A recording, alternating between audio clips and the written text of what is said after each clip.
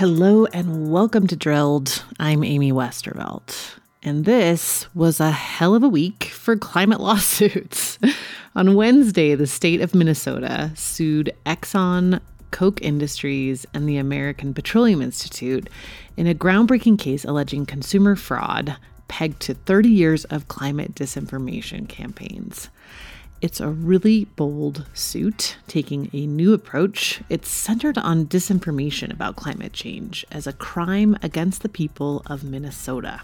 And then the very next day, on Thursday morning, Washington, D.C. filed its climate disinformation suit against BP, Chevron, ExxonMobil, and Shell. Like the Minnesota case, the D.C. case is built around consumer protection law, not nuisance law, which the majority of other climate cases are based on. That's a really important distinction, and it will be interesting to watch what happens with both the nuisance and these consumer fraud approaches in the months ahead. We'll have more details on the Minnesota and D.C. cases for you right after this quick message from today's sponsor.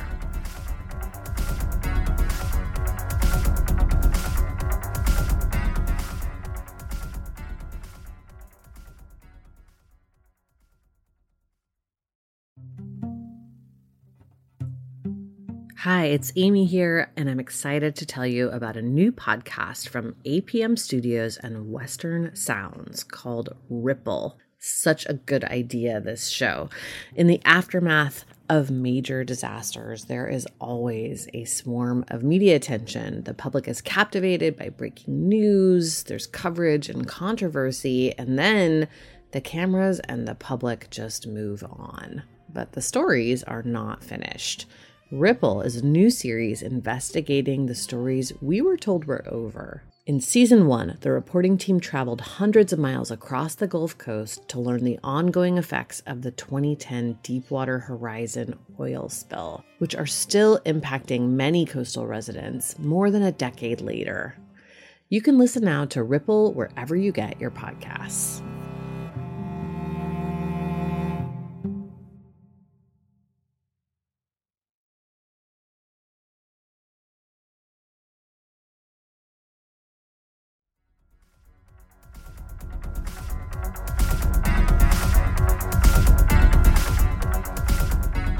We're here suing these three entities specifically because they designed, conducted, funded this campaign of deception, then carried it out in Minnesota in violation of the laws of Minnesota.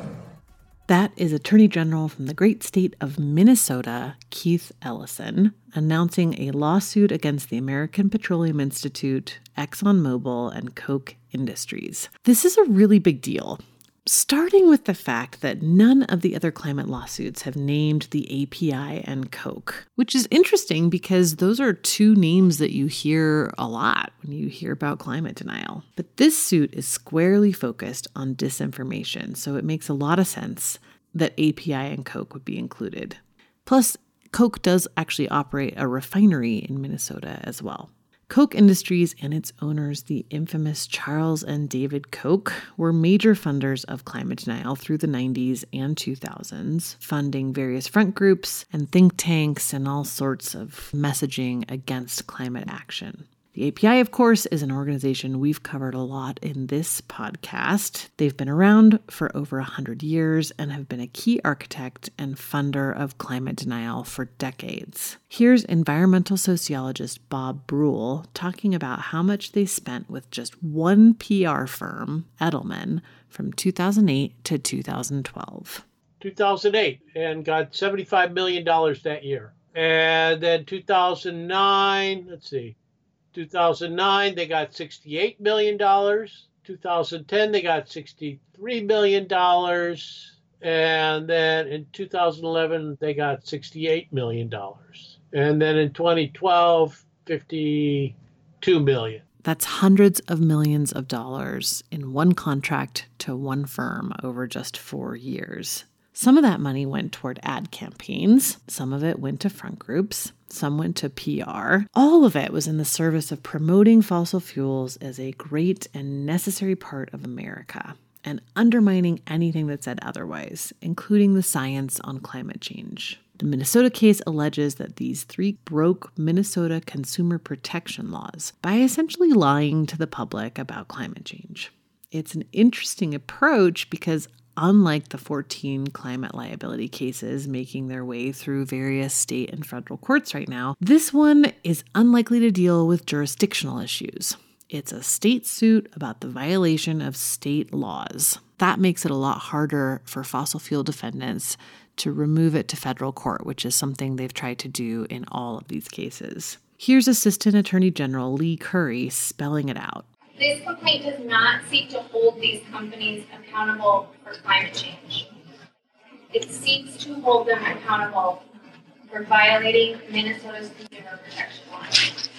Of course, the case also comes on the heels of weeks' worth of Black Lives Matter protests that started in Minnesota over the police killing of George Floyd. And Ellison and his colleagues made the connection between climate change and racial justice crystal clear. Sam Grant, the director of Minnesota 350, had this to say. We have a choice between freedom to profit over freedom to breathe. It ought to be a no-brainer that the freedom to breathe must come first, because we have to live in order for anything else to happen.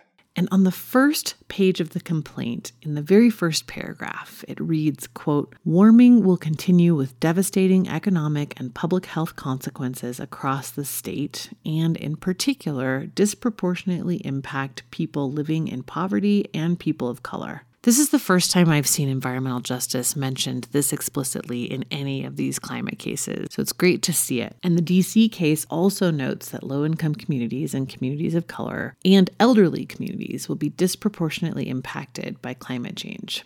Like the Minnesota case, it also hinges on consumer protection statutes. Filing suit under these consumer protection laws means that Minnesota and Washington, D.C. do not have to prove they are suffering specific climate harms, like more extreme wildfires or flooding or rising sea levels or higher temperatures, even though, of course, those things are happening.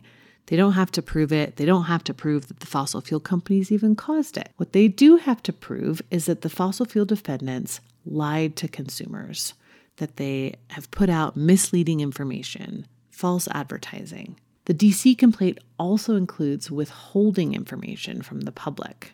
Here's Kate Konopka, Deputy Attorney General in charge of the Public Advocacy Division for D.C. She wrote D.C.'s climate complaint and explains how this consumer protection statute works here. I want to be clear that this case has been brought as a consumer protection case. And so, in fact, the harm comes to consumers when they are not given full and accurate information about the purchases that they are making. And so it's very important for us to keep in mind that, one, there is no requirement for us to show harm, but two, that really the point of the matter is that these consumers have been harmed by their failure to be able to make informed purchasing decisions. Our consumer protection statute is an extremely broad remedial vehicle, which gives us a very broad ability, not only affirmative misrepresentations, but also the company's failure to provide information that they had that would have been material to purchasers' purchasing decisions.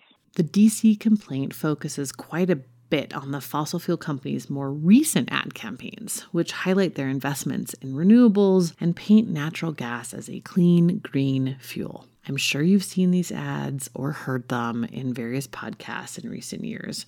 Here's a small sampling. Some farms grow food. This one grows fuel. Doers need energy, and demand for it is expected to grow. America's natural gas and oil companies are successfully meeting the demand for greater energy. Our natural gas can step in to keep the power flowing and the lights shining. The biggest natural gas booster by far in the last decade has been the American Petroleum Institute, API, which is not a named defendant in the DC suit. However, the API is mentioned in the complaint. The DC folks take the stance that the fossil fuel companies fund and control the API, so they hold the companies accountable for API's actions. This could all get pretty interesting if either of these cases makes it past the fossil fuel companies' inevitable motion to dismiss these cases. If these cases get into discovery, I suspect we will see quite a bit more documentation of exactly who knew what about climate change, when they knew it, and what they did with that information.